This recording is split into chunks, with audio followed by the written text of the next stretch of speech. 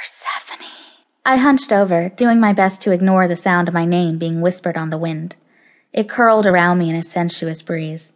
Once, I would have turned around, tried to find whoever said my name. Now I knew better. There was no one there. There was never anyone there.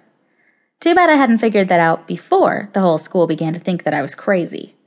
Persephone. I was starting to think that they were right. I could feel someone watching me, eyes boring a hole in the back of my neck, crawling over my skin. The hushed sounds of my classmates did little to make me feel safe. Fabric swished as they shifted and moved.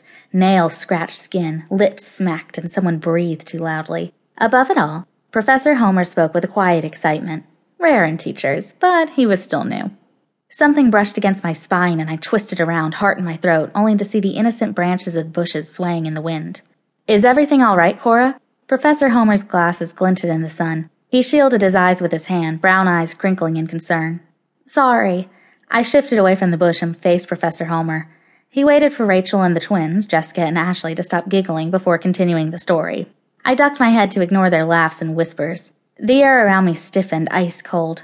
No one else noticed. My breathing slowed, and I forced myself to stay rooted to the ground, as solid and unmoving as the gray trunk of the oak tree in front of me. It took every fiber of my being not to squeeze my eyes shut. Please don't see me. The thought was as illogical as a deer praying not to be spotted by a hunter. I was already in the hunter's sights. Are you okay? I jumped at the sound of Melissa's whisper. Her hazel eyes remained riveted to Professor Homer to fool him into believing she was paying attention. He narrowed his eyes in her direction, not missing a beat in the story he was telling the class. It's not real, I reminded myself, and latched onto the distraction that she provided. I gave Professor Homer an innocent smile, touching my thumb to my chest in a sign that I was fine to Melissa. We'd learned American Sign Language years ago to share secrets, but ASL wasn't often discreet. To learn another secret language, we'd signed up for Latin. It hadn't taken long to realize that vocabulary wasn't the focus of Latin class. No, we had to learn about declensions, cases, conjugations, and sentence structures. No wonder the language was dead. Professor Homer tried to keep it interesting by mixing in classical education and mythology. Since tomorrow was the start of winter break and 2/3 of our classmates were taking makeup exams, we were taking what he called a mental health day. He leaned against the trunk of the oak tree, brown loafers peeking out from beneath the cuffs of his tailored pants. A yellow legal pad full of scrawled notes was propped haphazardly against the tree trunk. A shift in his tone caught my attention. He rolled up the sleeves of his blue dress shirt, moving his hands as he told the story. He leaned forward, voice becoming ominous. Arathia danced upon the riverbank, unaware she was being watched. A cloud passed over the sun, bathing the class in a sudden shade. Goosebumps rose on my arms as the temperature plummeted. I flinched when a gust of wind knocked over the legal pad with a thump. The yellow pages fluttered open, sending loose scraps of paper floating toward the lake. Suddenly, the god of winter, Boreas, swept her away in a cloud and, Professor Homer faltered at the sight of his escaping papers, married her.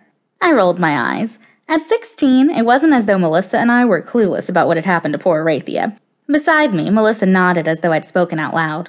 Professor Homer continued. For nearly a century afterwards, the people of Athens traced their lineage back to Arathia and Boreas, claiming to share the blood of the gods. Can anyone tell me what's special about this myth? It explains winter, right? Rachel's voice drew my gaze past Alex to where she was perched on the opposite end of the short stone wall our class was using as a bench, flanked by Ashley and Jessica. Right, Professor Homer smiled, and every girl sighed. The ancient Greeks didn't know why the seasons changed, so they came up with myths to explain it.